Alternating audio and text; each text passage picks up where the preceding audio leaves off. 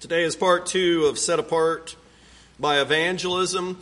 This idea of evangelism, people sharing the good news of Jesus, it must be one of the marks that defines God's church in every place.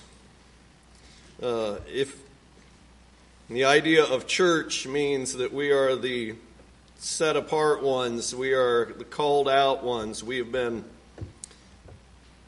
separate, we're distinct, and one of the things that certainly should make us distinct is that we are going to share the beautiful news, the message that has made us happy. We are going to share it with others. Last week, the first part of the sermon in the outline was to establish the fact that it has always been God's desire and His plan for every single soul to be saved. He wants everyone to know Him. And I'm reminded of a Bible verse that was in our daily verse that gets sent out, the email that gets sent out every day. Psalm 19, verse number 1, the heavens declare the glory of God, the firmament showeth His handiwork. God is trying to tell everybody, even through His creation, it's God saying, I'm here. I want you to know me. And I think that is true, especially now for the gospel. God's plan has always been for everyone to be reconciled to Him through His one and only Son. We went back all the way to Genesis and we saw Jesus there. The plan was for Jesus to come to save the world. First, God had to establish His people so that through His people at the right time, the right moment in history, the Son would come and reveal the Father. Jesus loves all people so much that He died to save them. We believe that. That's the heart of the gospel. Jesus died to save us. If He loves me that much, He loves everybody that much, then I need to respond to that call. Jesus loves people so much, and I've got His Spirit in me. If I do, then I should love people and desire for them to be saved also. I'm not going to keep this message to myself. So God makes disciples. Jesus makes disciples. The second point on the outline was this: Jesus sent His disciples to make disciples of all nations.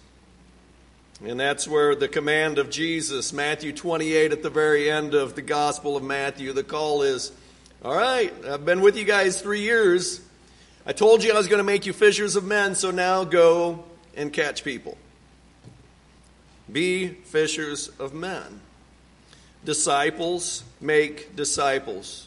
If we are a disciple, a follower of Jesus, doing things like Jesus does, He reached out to people. He taught them the truth.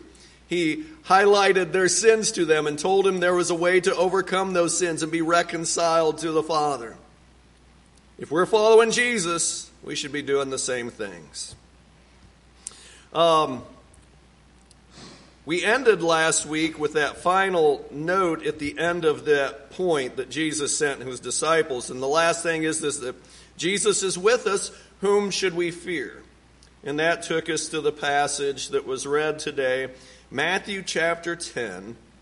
And the passage began in verse number 24 and went to verse 31. And verse 31 says, "So do not fear. You are worth more than many sparrows." Do not fear. It harkens back to, it harkens forward actually in this instance. Since this is in Matthew 10, it harkens forward to the last thing that Jesus says to His apostles in Matthew. Matthew chapter 28, verse number 20 says, "And lo, I am with you always, even to the very end of the age. Lo, I am with you." You don't have to fear. I'm with you. It's not going to be easy, but I'm going to be with you. Do not fear. So Jesus is with us. Whom should we fear? We've been called to this task of making disciples. Let us do it. It's a simple task, as in the idea of the task is very simple. The calling is very simple. The doing's not going to be easy. The doing is not going to be without difficulties and with people and their objections. But the task itself, the call to it, is very simple, very straightforward. Share the gospel with others. Next on our outline, the next point, I should say, is Jesus commands us to confess Him before men. And He will then confess us before the Father. So there in Matthew chapter 10, there where we ended last week, is where we pick up. Jesus having said, "Do not fear."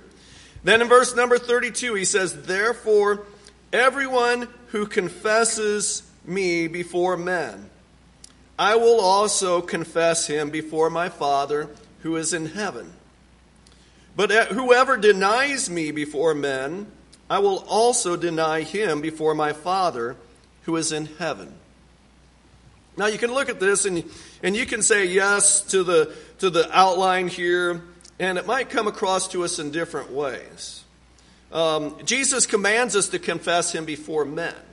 I think the very first time that we are confessing Him before men is connected with the moment that we are immersed into Christ.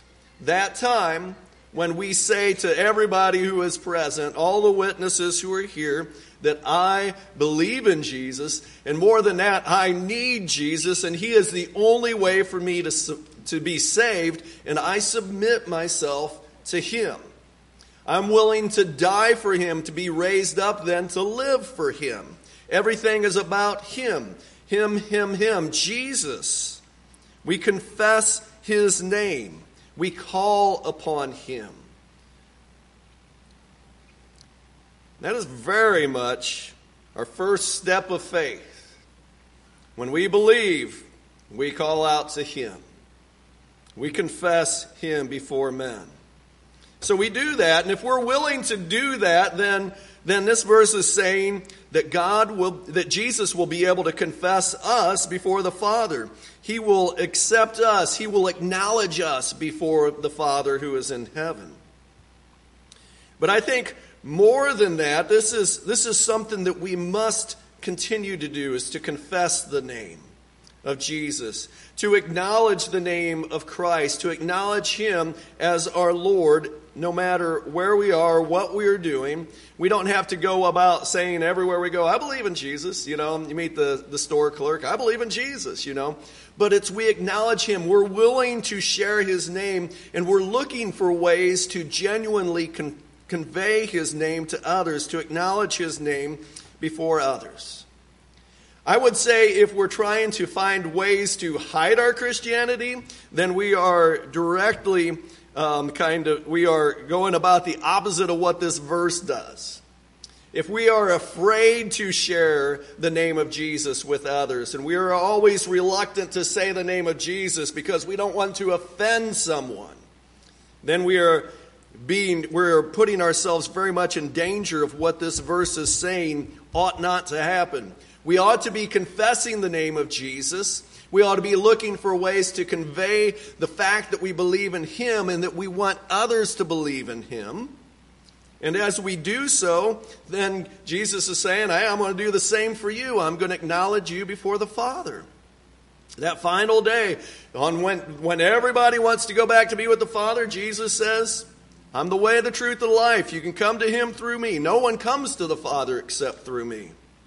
And so Jesus is saying, when you acknowledge my name before others, I'm going to acknowledge you before the Father.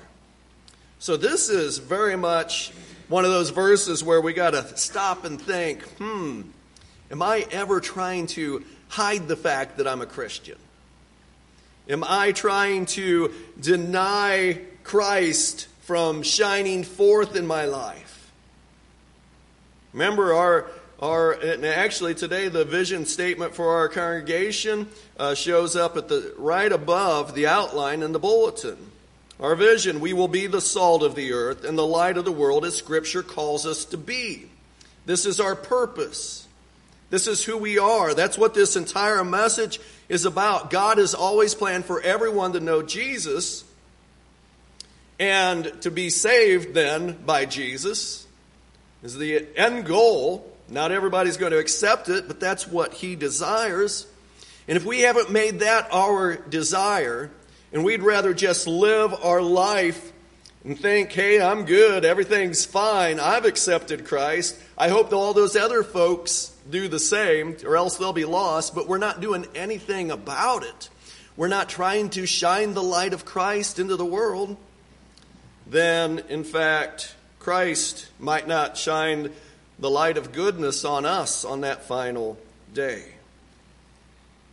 If we want Jesus to acknowledge us, to confess our name before the Father so that we can be in His presence forever, then we must confess Him before men.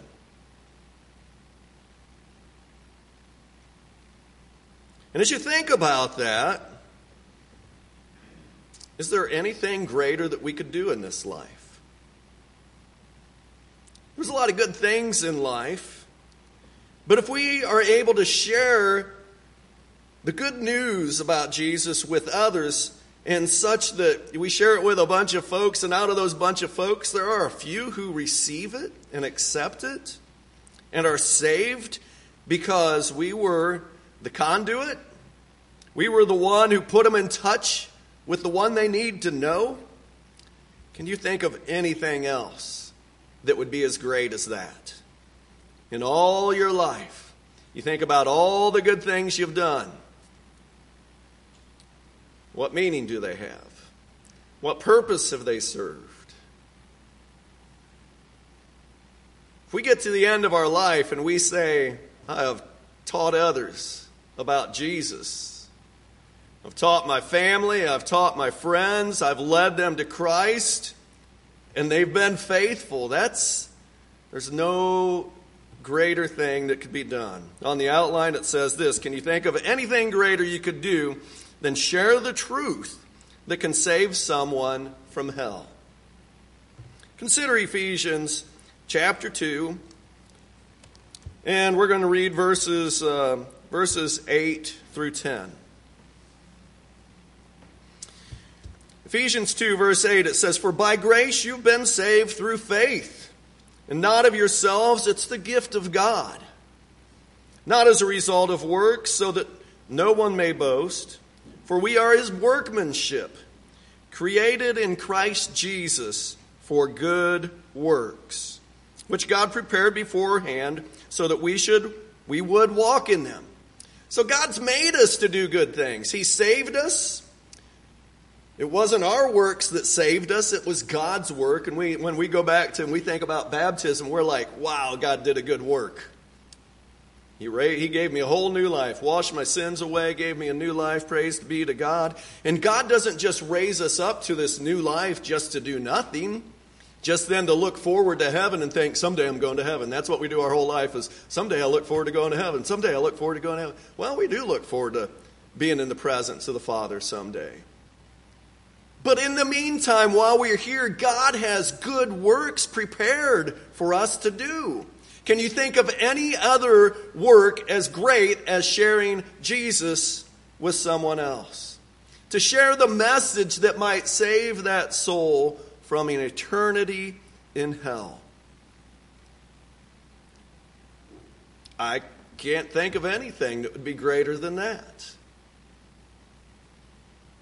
We first must say yes to Jesus ourselves. And then secondly, we should desire to share that great and wonderful thing that we've received, share it with someone else. Pretty simple.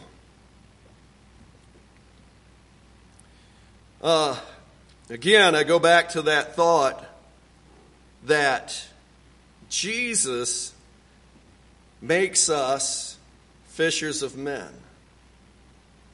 He wants us, if disciples make us, disciples make disciples.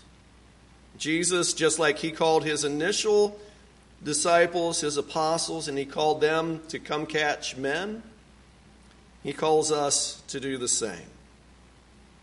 Let's go to the next point then. And I would say this, and actually I'll start with the second verse. The Matthew 4:18. This is the only thing that I've added actually to the outline from last week. Matthew 4:18 through 20. In Matthew chapter 4:18 through 20, it's the passage that reflects exactly what I was just referring to. It says, "Now as Jesus was walking by the Sea of Galilee, he saw two brothers, Simon, who was called Peter, and Andrew, his brother, casting a net into the sea, for they were fishermen. And he said to them, 'Follow me, and I will make you fishers of men.'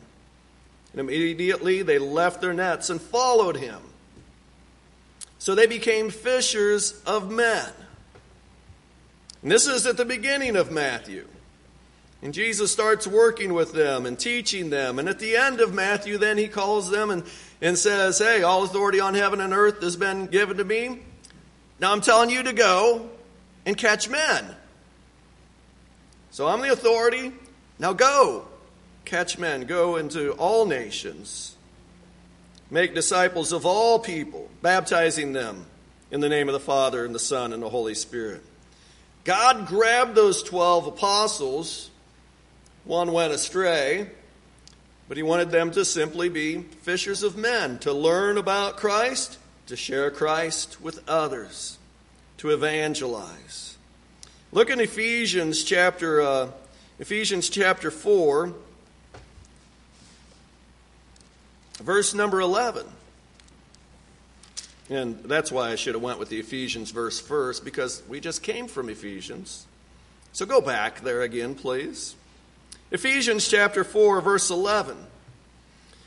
It says, "And he gave some as apostles, and some as prophets, and some as evangelists, and some as pastors and teachers." And he goes on, "for the equipping of the saints, for works of service." So I think there are some people who are gifted evangelists. I think God makes some people who are just super good at that. And I want you to know that even though some are more gifted as evangelists, that doesn't mean that all aren't evangelists. Some can be more gifted, but we can all be evangelists. We can all share the good news of Christ. Again, that call for us to be the salt of the earth and the light of the world, that is for everyone. That's who Jesus is. Let us confess his name before others. Let us teach others about Christ. Let us share the wonderful gift we have received. There's plenty for all. Let us share it with everyone. So even though you're not a gifted evangelist, be an evangelist. And who knows, maybe you will become very gifted at it. I think we can all grow in our gifts. I think we can all grow in every gift. That's part of growing as a Christian, becoming more Christ-like. And now to the last point. What Jesus began to do and teach, we will continue to do and teach wherever we are. The book of Acts, it begins with Jesus sharing the message with his... Well, let's just go there. I need to let Scripture speak here. And then I'll let you figure out for yourself what you must do. Acts chapter 1, verses 1 and 2. Luke is the writer here, and he says, "The first account I composed, Theophilus," which would have been the Gospel of Luke, "about all that Jesus began to do and teach until the day when he was taken up to heaven, after he had by the Holy Spirit given orders to the apostles whom he had chosen."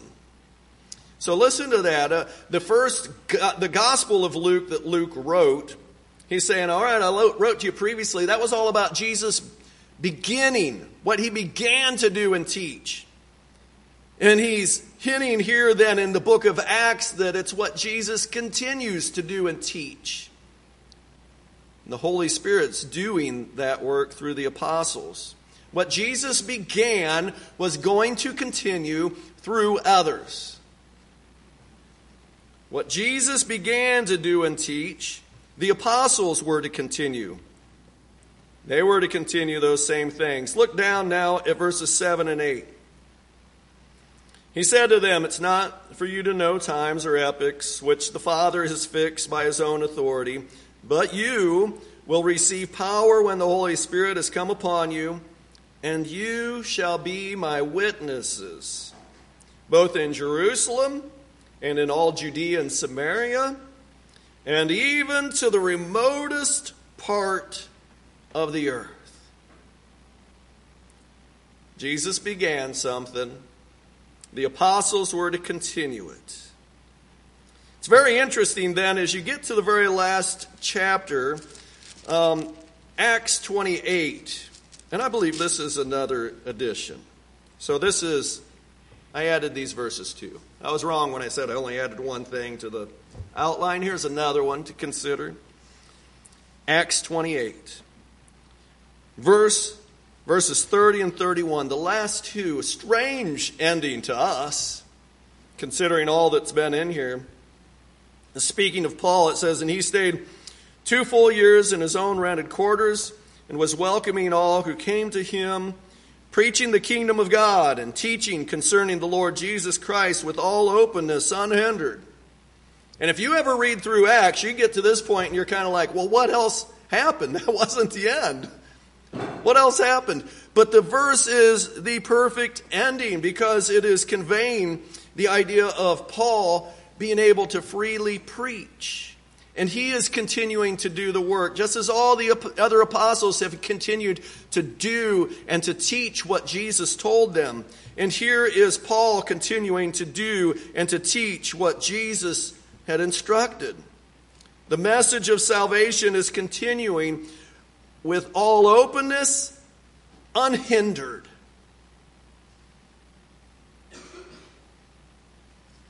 And did that message then stop? Praise God, no, or else we'd never know. The message continued to be delivered with all openness, without being hindered. And I ask you today to consider that as this strange ending just kind of opens up and it just tells the gospel doesn't end. It keeps going. It invites us into this story. What Jesus began to do and teach, it's now open for us to take our role into it. There is not a place here where it says the end. The gospel stopped being preached.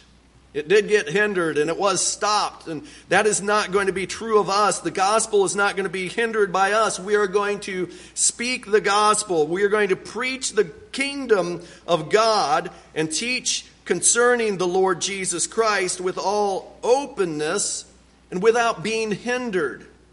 And here we are in this country that has a First Amendment that is in our Constitution.